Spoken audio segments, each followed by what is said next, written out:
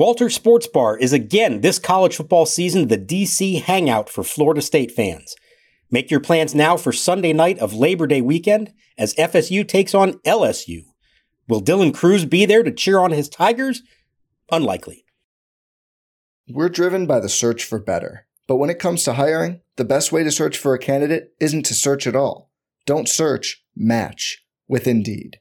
Indeed is your matching and hiring platform with over 350 million global monthly visitors, according to Indeed data, and a matching engine that helps you find quality candidates fast. Leveraging over 140 million qualifications and preferences every day, Indeed's matching engine is constantly learning from your preferences. Join more than 3.5 million businesses worldwide that use Indeed to hire great talent fast. And listeners of this show will get a $75 sponsored job credit to get your jobs more visibility at Indeed.com/Blue Wire. Just go to Indeed.com/Blue Wire right now and support our show by saying you heard about Indeed on this podcast. Indeed.com/Blue Wire. Terms and conditions apply. Need to hire? You need Indeed. Now Seth Brown, first pitch. Brown lines a base hit into center field. A little dunker. It's going to score two, and the A's lead 7-1. Here's the set. Runners go. 3-2 pitch is outside. Ball four. It's a bases loaded walk, and here comes Ruiz to the plate with run number 5. Dom Smith is a pinch hitter, walks. The Nationals now have the tying runs in scoring position. Here's the set. Snead the pitch. Swinging a hard ground ball toward the middle. Allen boots it out into center field. This is going to tie the game. Garrett has scored. Here comes Rutherford. He has scored. And over to third goes Dom Smith. And the Nationals have done it again. They have scored 5 runs here in the bottom of the 9th inning. And this game is all even. It's the Nationals 7 and the A's 7. Now Snead to the belt again. It'll be another 3-2 pitch to Jeter Downs. The kick, and here it comes. Breaking ball, line drive, left center field. It's a base hit! It's a base hit! Here comes the winning run to score in Dom Smith. And they're racing out to Bob Jeter Downs. He has fired his batting helmet 50 feet in the air. A Curly W's in the books. And welcome to Nats Chat for Monday, August 14th. 2023, along with MASNsports.com Nationals insider Mark Zuckerman, who is back at Nationals Park. I'm Al Galdi, host of the Al Galdi podcast. So the nickname for the 2023 Nats, of course, has been the Scrappy Nats, as coined by the television voice of the Nats, Bob Carpenter of MASN. But might I suggest a secondary nickname, an alternate nickname, the Weekend Warrior Nats. The Nats now have authored a 3-game sweep in 3 of the last 4 weekends. Remember, the Nats had not swept a series of at least 3 games since June 2021. The Nats have gone from that to now having authored a 3-game sweep in 3 of the last 4 weekends. What is happening here?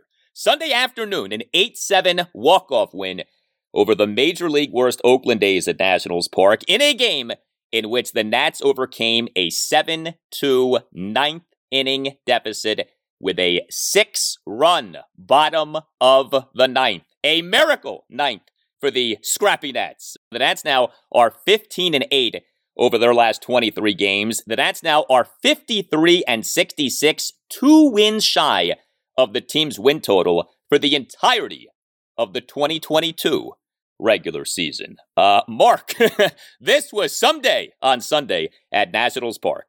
Yeah, I want to thank the Nationals for helping ease me back in after my week in COVID isolation. Nice, simple, quiet game to work my way back in, not just throwing everything at me all at once there with one of the craziest 9th inning rallies I've ever covered. The only other one I can think of that it reminded me of was the famous Kurt Suzuki bottom of the 9th to beat the Mets in September of 2019. And wouldn't you know who was standing on first base as that all happened that night?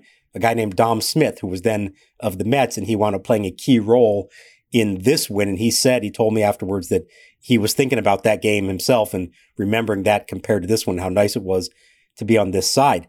Look, you want to call him Scrappy? Call him Scrappy. Here's what I'm going to call him. Good.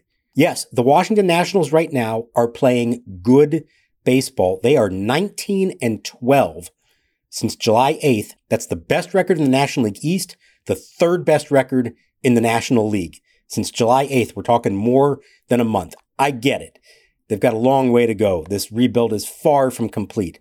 There have been some fluky elements to some of the stuff that they have done. But you know what? They are winning games, and they're actually getting to a point now where if it's close late, you don't expect them to lose. You expect them to find a way to win. They certainly did that in this weekend. I mean, you had back-to-back walk-off wins. I mean, remember, it wasn't that long ago that this team never put forth walk-off wins. Now it feels like every other game is a walk-off win. Saturday night, the 3-2 walk-off win in a game in which the Nats overcame a 2-1 eighth-inning deficit. And then Sunday afternoon, this 8-7 walk-off win overcoming a 7-2 ninth-inning deficit. You could write like a book about what happened in this ninth inning. I mean, you have to start with this. The A's are horrendous, okay? I mean, the A's are as bad as, we thought they were. It's one thing to look at the standings and the stats and see the season that Oakland is having. To actually watch the A's up close and personal in this series, like, this team really is bad. The record now is 33-85. The run differential now is a horrific minus 284 on the year. So there's no doubt that part of what happened this weekend, certainly in the ninth inning on Sunday afternoon, has to do with what and who the A's are. But this ninth inning, man, this is one of the stranger rallies you'll ever see in terms of all of the different things that went into the inning. And the ultimate capper is who ended up being the hero of the inning. Jeter Downs. Jeter Downs, of all people. A guy who has barely played during his time at the major league level this season. It was on August 3rd that the Nats recalled Downs from AAA Rochester. This was done off the Nats the previous day, having optioned Luis Garcia to Rochester. Jeter Downs earlier this season was at the major league level with the Nats, April 11th to May 3rd. He, during that time, played in just one game. He, this time at the major league level, has barely been playing. He, on Sunday afternoon, only played because C.J. Abrams left the game due to back spasms. Downs comes off the bench, and he comes through not once but twice in this 6-run ninth. A leadoff 6-pitch walk, and then the walk-off hit, a 2-out, full-count RBI single to left center for the 8-7 win. I mean, of all the guys you could have pegged to be the hero in this game, Keibert Ruiz had the walk-off homer on Saturday night. Okay, that makes sense. He's Keibert Ruiz. Jeter Downs? Like, that is bonkers to me. It absolutely is. And the fact that he both started and finished the rally with two great at-bats. And there were a bunch of really good at-bats throughout the entire inning. But both of Downs' at-bats were outstanding. And, let's be clear. I know Davey did tell us afterwards that Abrams had some back spasms. I think if this is a close game, C.J. Abrams is still in there till the end. They weren't bothering him enough to prevent him from running onto the field and celebrate when they won the game. So it's not like he's back on the trainer's table as this is all happening. This was, in Davey's mind, and I'm sure in a lot of other people's mind, a game that was going to be lost at 7-2. Let's get our young shortstop off the field, give him a breather. Yeah, he's probably dealing with something in his back, but it didn't sound like it was that severe. And so you end up putting the guy who's literally the last man on the bench, who hardly ever plays at all, and you throw him into this situation. And look at how he delivered. There was a great at-bat to draw the walk, to get the whole thing started. And then it was funny, he said after he scored, he looks up at the scoreboard and realizes, I'm not that far away from hitting again. I better stay mentally into this and engaged. And sure enough, here he is stepping to the plate yet again. It was 25 minutes later from when the inning started to when it ended.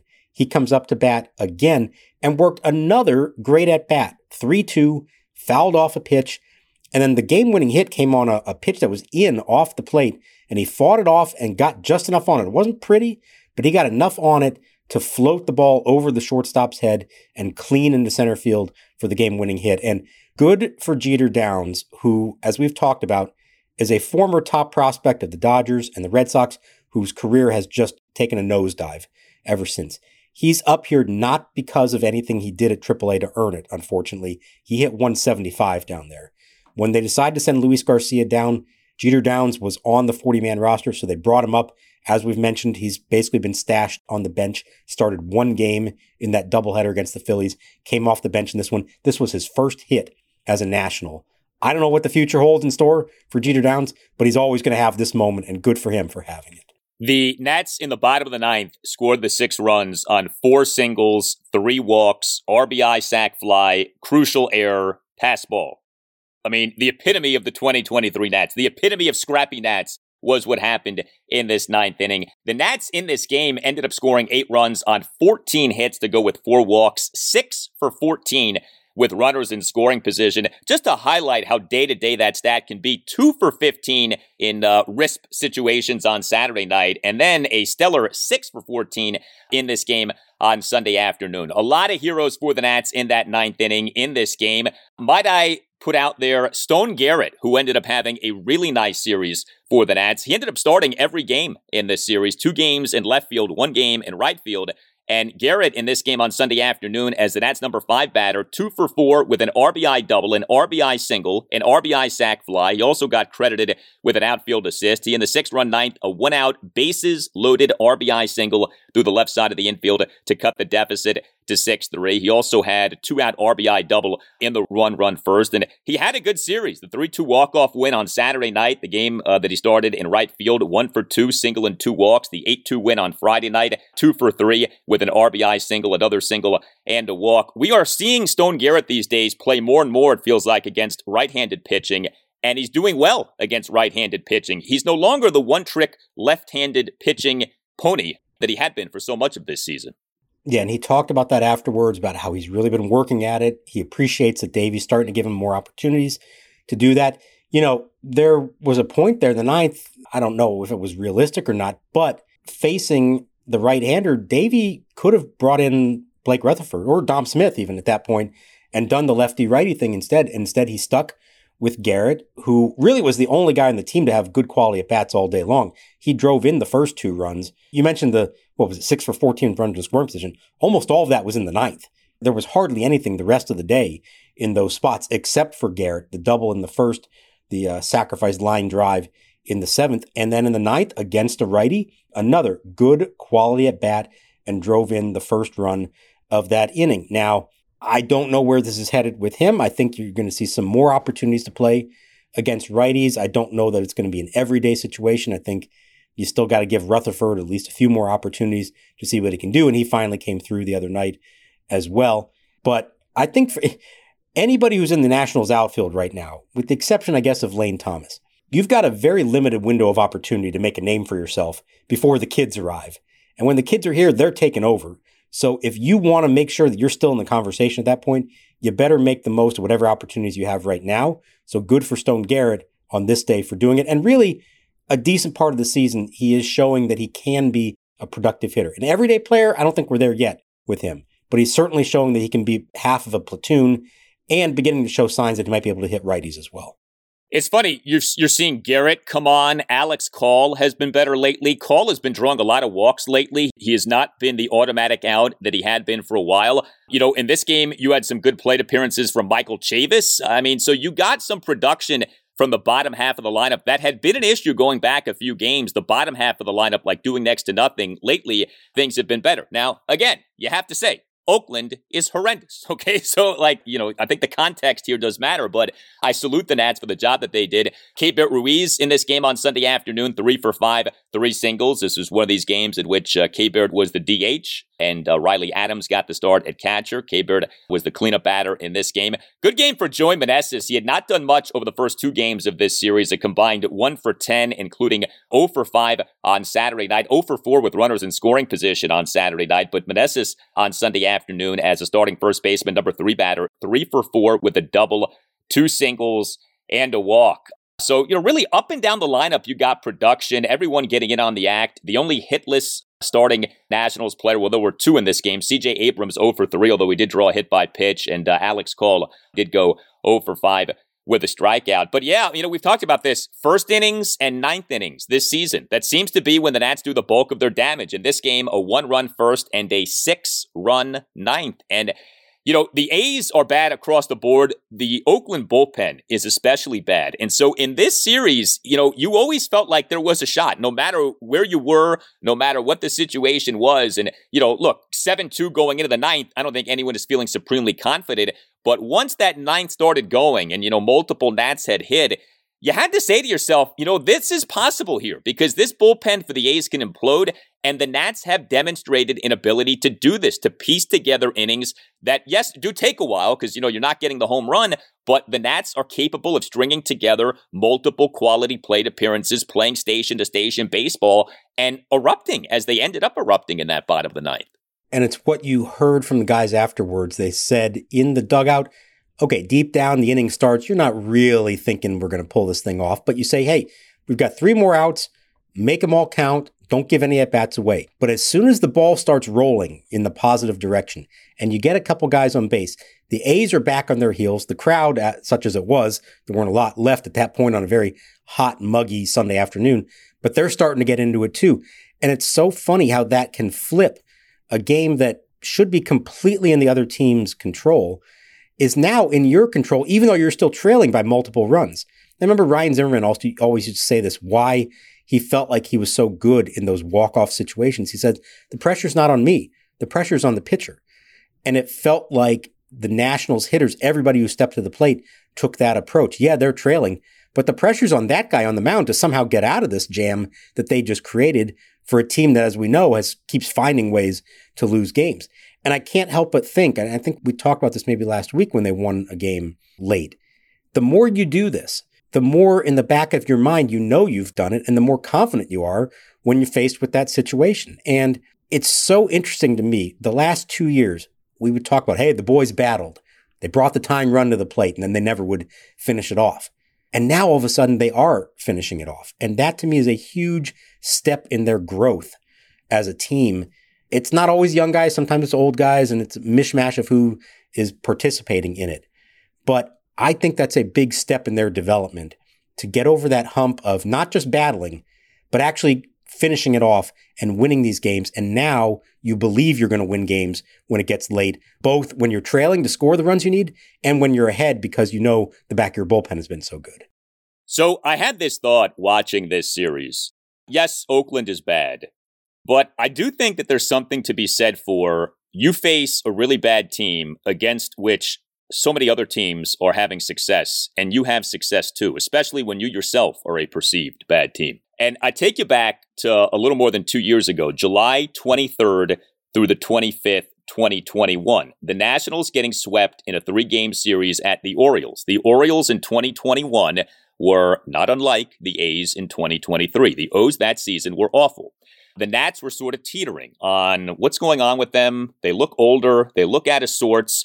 Mike Rizzo, in the days leading up to this series, had talked about the possibility of being a seller at the trade deadline.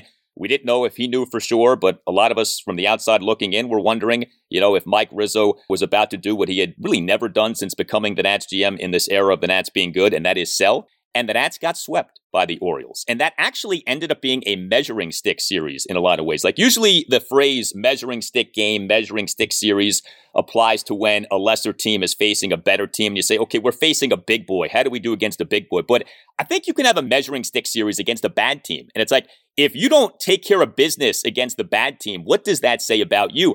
The Nats in July 2021 did not take care of business against the bad team. And that really was an eye-opener, I think, for a lot of people of where that team was, that Nationals team was. Well, here we are now a little more than 2 years later. The Nats face a really bad team, and the Nats take care of business. And was it perfect? No. Did you have to come back in 2 out of the 3 games? Yeah. But I think there's something to be said for this, that you as a team that isn't supposed to be very good whoop up on a team that is really bad. And I think that says something about where the Nats are. The Nats are a team on the rise. I mentioned earlier, they're 2 wins away from last season's win total. Forget about the Nats avoiding 100 losses this season. The Nats realistically could avoid 90 losses this season. How many people would have anticipated that? The Nats finishing this season with fewer than 90 losses. That's in play right now with how the Nats are doing and with where they are. That's the pace they're on. I think they're right about at 72 wins, 72 and 90 right now, and obviously trending in an upward direction. So, yeah, I like what you're saying there. And believe me, I remember that series very well against the O's. And that sort of was the thing that convinced Mike Rizzo, maybe a lot of people, to say, all right, you know what? It's time to start over.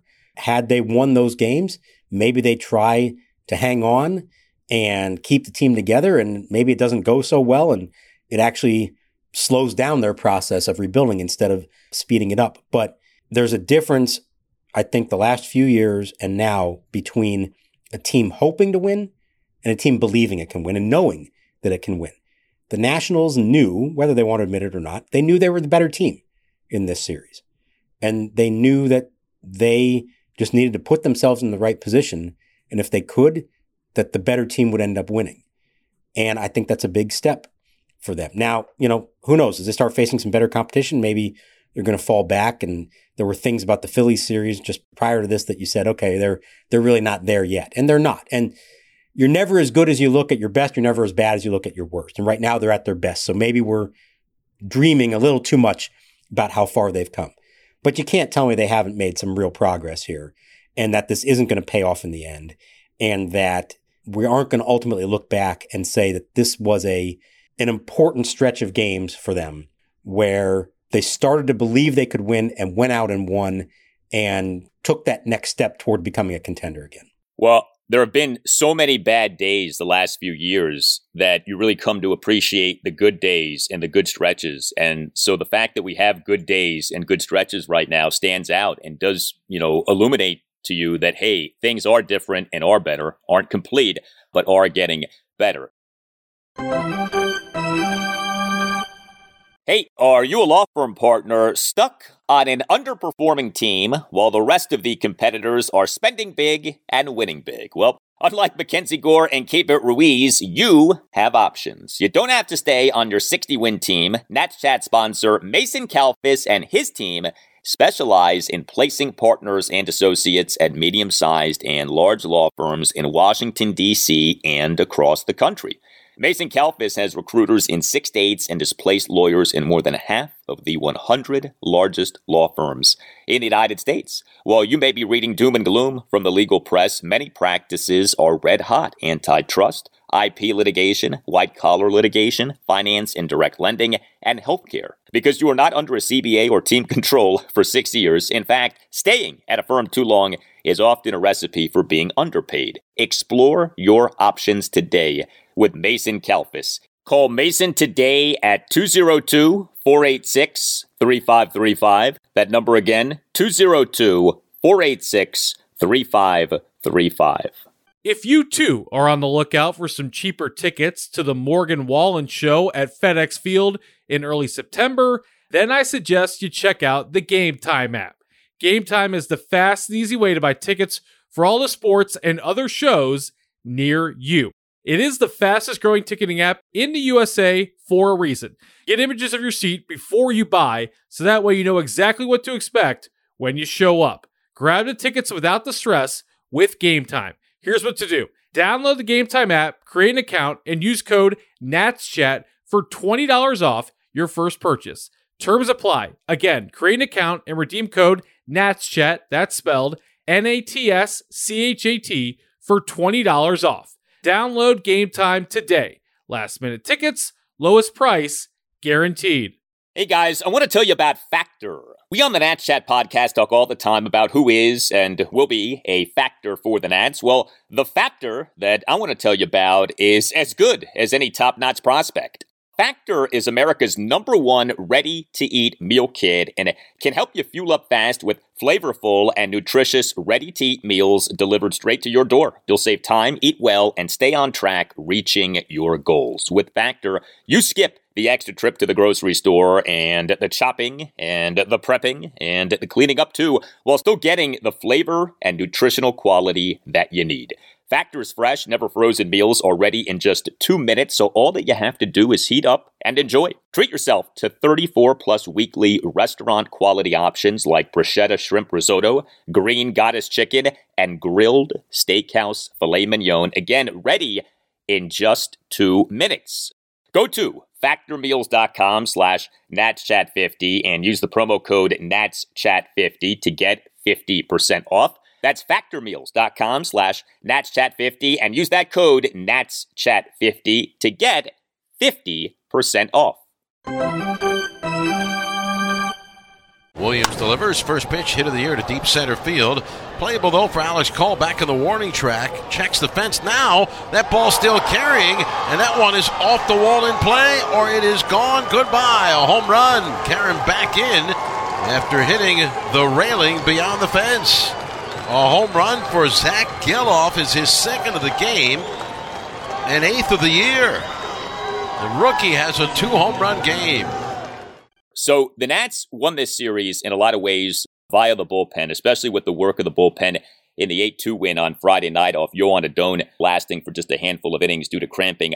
The truth is the bullpen on Sunday afternoon had some problems. 3 relievers combined to allow 2 runs in 4 2/3 innings. Robert Garcia officially allowed 2 runs in 1 2/3 innings. Andres Machado officially tossed a scoreless inning, but in actuality retired just 2 of the 4 batters he faced. But we did get a really good relief outing from Joe LaSorsa. And I've said this, every game right now, at least one Nats reliever is doing something that really impresses you. And in this game, it was Joe LaSorsa, 2 scoreless innings with 4 strikeouts. The bullpen in games 1 and 2 came through.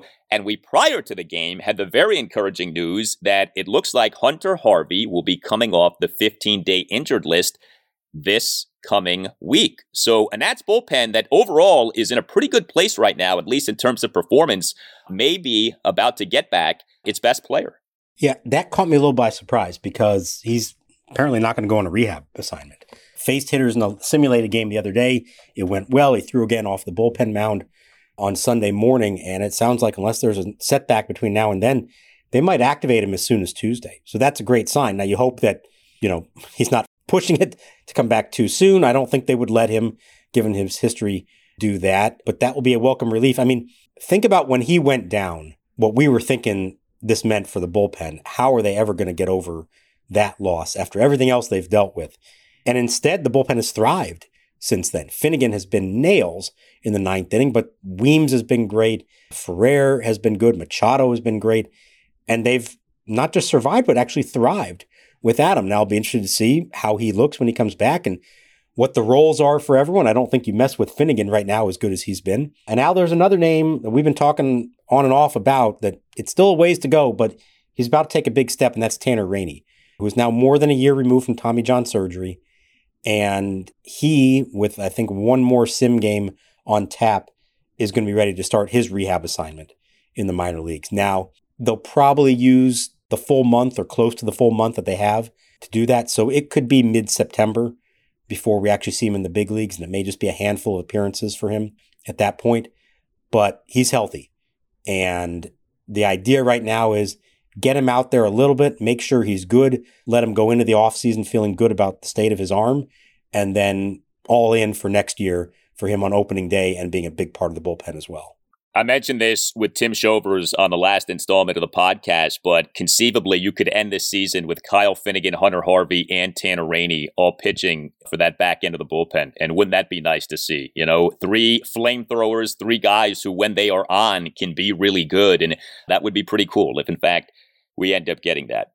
Well, there was a negative with this Nats 8-7 walk-off win over the A's on Sunday afternoon, and that was Trevor Williams. He is in a real rut right now, and he had another rough outing on Sunday afternoon. 5 runs in 4 1/3 innings, gave up 6 hits, 3 home runs, a double, and 2 singles. He issued 2 walks. He recorded 4 strikeouts. He over his mere 4 1/3 innings through 92 pitches. Trevor Williams now has allowed the second most home runs in the majors, 28 home runs allowed this season. Your big picture his season, he since the beginning of June has an ERA of 6.32. That might surprise some people because for a good chunk of this season, Trevor Williams was solid. We would talk about this. He wasn't great, but he gave you a chance to win. He had an ERA in the 3s not that long ago. Well, since the beginning of June, 6.32 ERA. We have talked about this a bit, but do you think that his spot in the rotation is in jeopardy, or do you not think that that's the case? I don't know where they're going with this. This was actually what my game story was until the 9th inning. I'd written pretty much all of it at that point. This idea of the 6-man rotation, it sounds great on paper, but in practice, it requires some actual performance and some length from your starters, because if you don't get that, there's a domino effect on the bullpen, which is now down a man. And I think we saw signs of that in this game, where because Trevor Williams didn't get through the 5th inning, you now need to go to a long man. The problem is he already used his long man, Corey Abbott, a couple nights ago when Yoan Adon had to come out of the game with leg cramps. And so now Robert Garcia, who looked good and got 5 straight outs, first 5 batters he faced, you've got to push him to try to come back for another inning. That didn't go well. And you see the whole domino effect of all this. So my point as I'm getting to all this is, if this is what Trevor Williams is going to keep doing, and if others in the rotation aren't going to be reliable enough to give you 5+ innings, I don't know that you can continue with the 6-man rotation. Now, there's other moving parts here. Is Adon going to be all right, both health-wise and performance-wise? I don't know. At some point, are they worried about Gore's innings, Irvin's innings? So I think in a perfect world, if you had 5 other starters that were good to go and you knew that they were good for the rest of the season, you'd maybe say, let's move Trevor Williams to the bullpen. But I don't know they're in that position right now, or that they know for sure they're going to be in that position. And so I think he stays in there. But it is not going well. He's giving up home runs at an alarming rate, 6 of them in his last 9 innings. And he's giving them up on, let's be honest here, 88, 89 mile-an-hour fastballs right over the heart of the plate. That's not going to get it done. I don't know if he's wearing down from the starter's workload all year. I don't know if this is just the true version of him coming out now over time. Whatever the case, it's hard to believe that if you keep doing the same thing, we're going to start seeing different results. I just don't know if they're in a position to make a change there to see if they can get something better out of him as a reliever.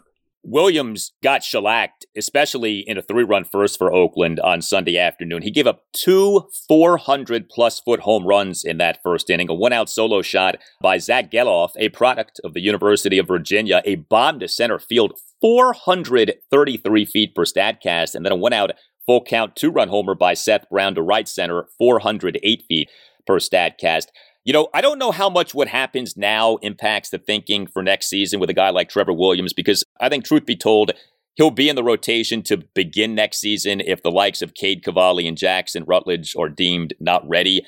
But you got to think that what's happening with him is making the Nats internally say to themselves, okay, we got this guy under contract for 1 more year, but we're not going to look at him for next season as being a mainstay in the rotation for the entirety of the season. Like, I really think more and more the thinking has got to be, you get those 5 young guys in the rotation next year in terms of Gore, Gray, Cavalli, Irvin, and potentially Rutledge. Again, we'll see. But, you know, the days of Williams and Patrick Corbin, it just feels like enough's enough. And if you can avoid that, do it. Again, there are circumstances that are going to dictate how soon you're able to do that. But, you know, Trevor Williams has gone from being kind of a nice development, a guy who was solid for the Nats. That's not the case anymore. I mean, he right now is the worst starting pitcher in the rotation. You'd rather have Corbin out there right now than Williams, because at least with Corbin, there is an upside that we have seen occasionally. We have not seen the upside with Trevor Williams really in quite some time.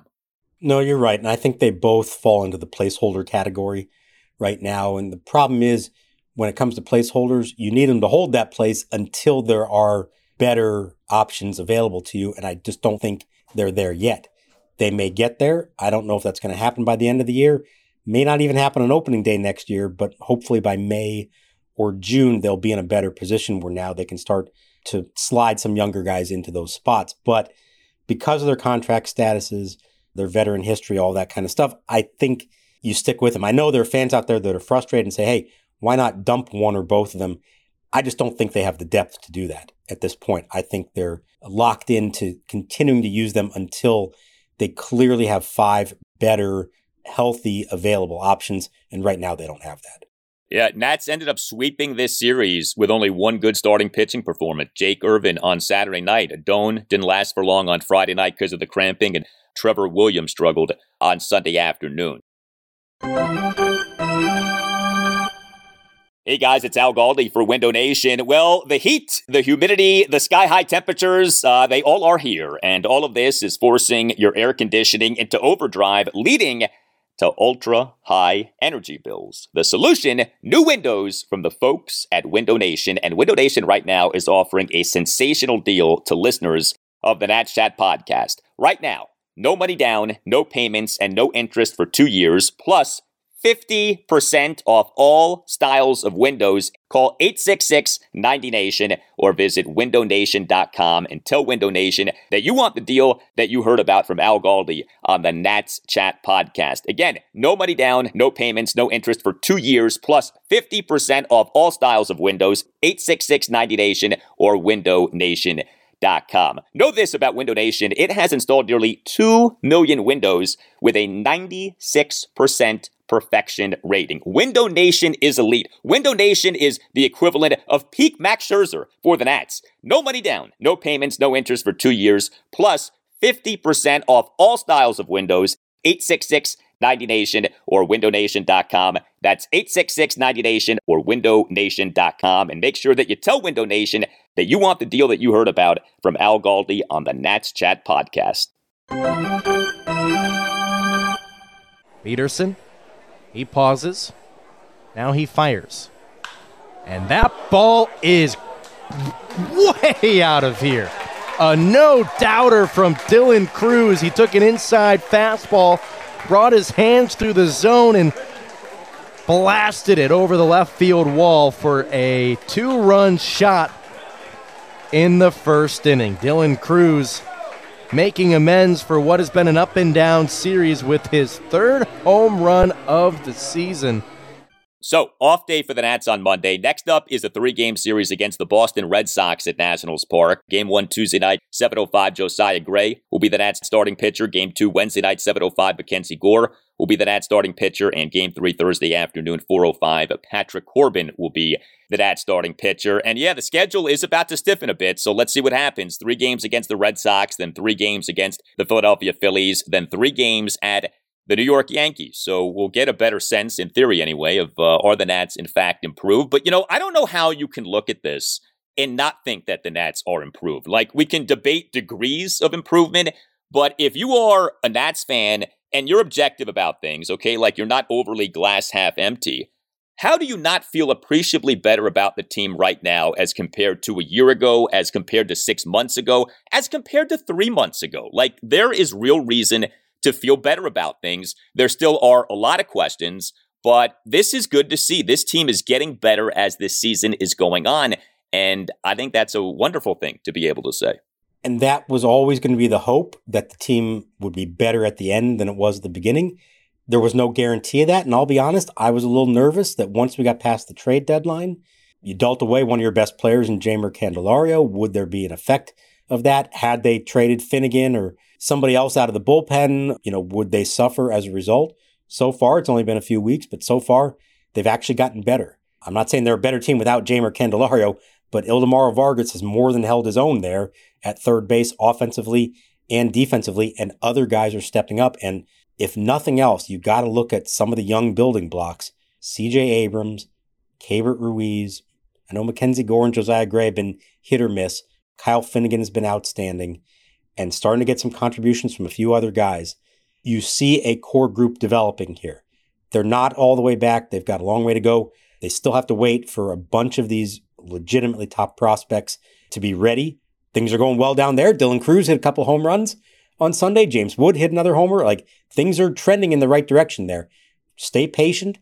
And in the meantime, keep growing and developing these young players at the big league level. And sooner rather than later, you're going to be adding to that and putting together a roster that I think most fans are going to look at and say, that's a good competitive roster that's getting closer to winning. Yeah, Dylan Crews on Sunday had a monster game, a 14-13 loss for the Fredericksburg Nationals at Lynchburg. Crews, as the designated hitter and number 2 batter, went 5 for 5 with a walk.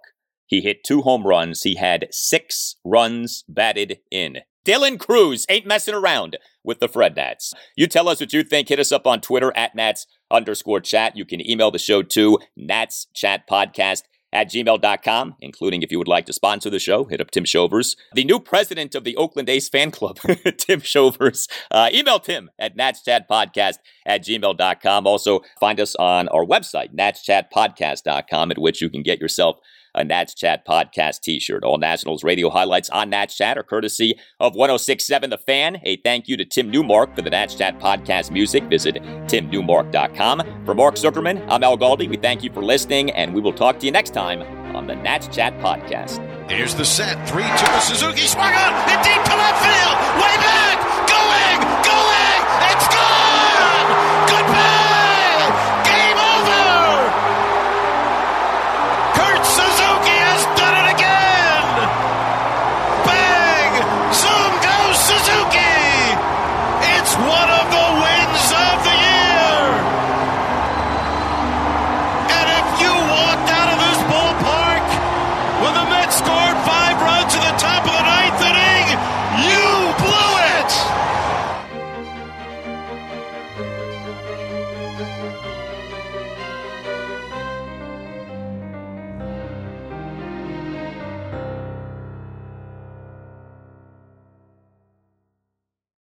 Every fan knows the right player in the right position can be a game changer. Put LifeLock between your identity and identity thieves to monitor and alert you to threats you could miss. Plus, with a U.S.-based restoration specialist on your team, you won't have to face drained accounts, fraudulent loans, or other losses from identity theft alone. All backed by the LifeLock $1 Million Protection Package. Change the game on identity theft. Save up to 25% your first year at LifeLock.com/aware.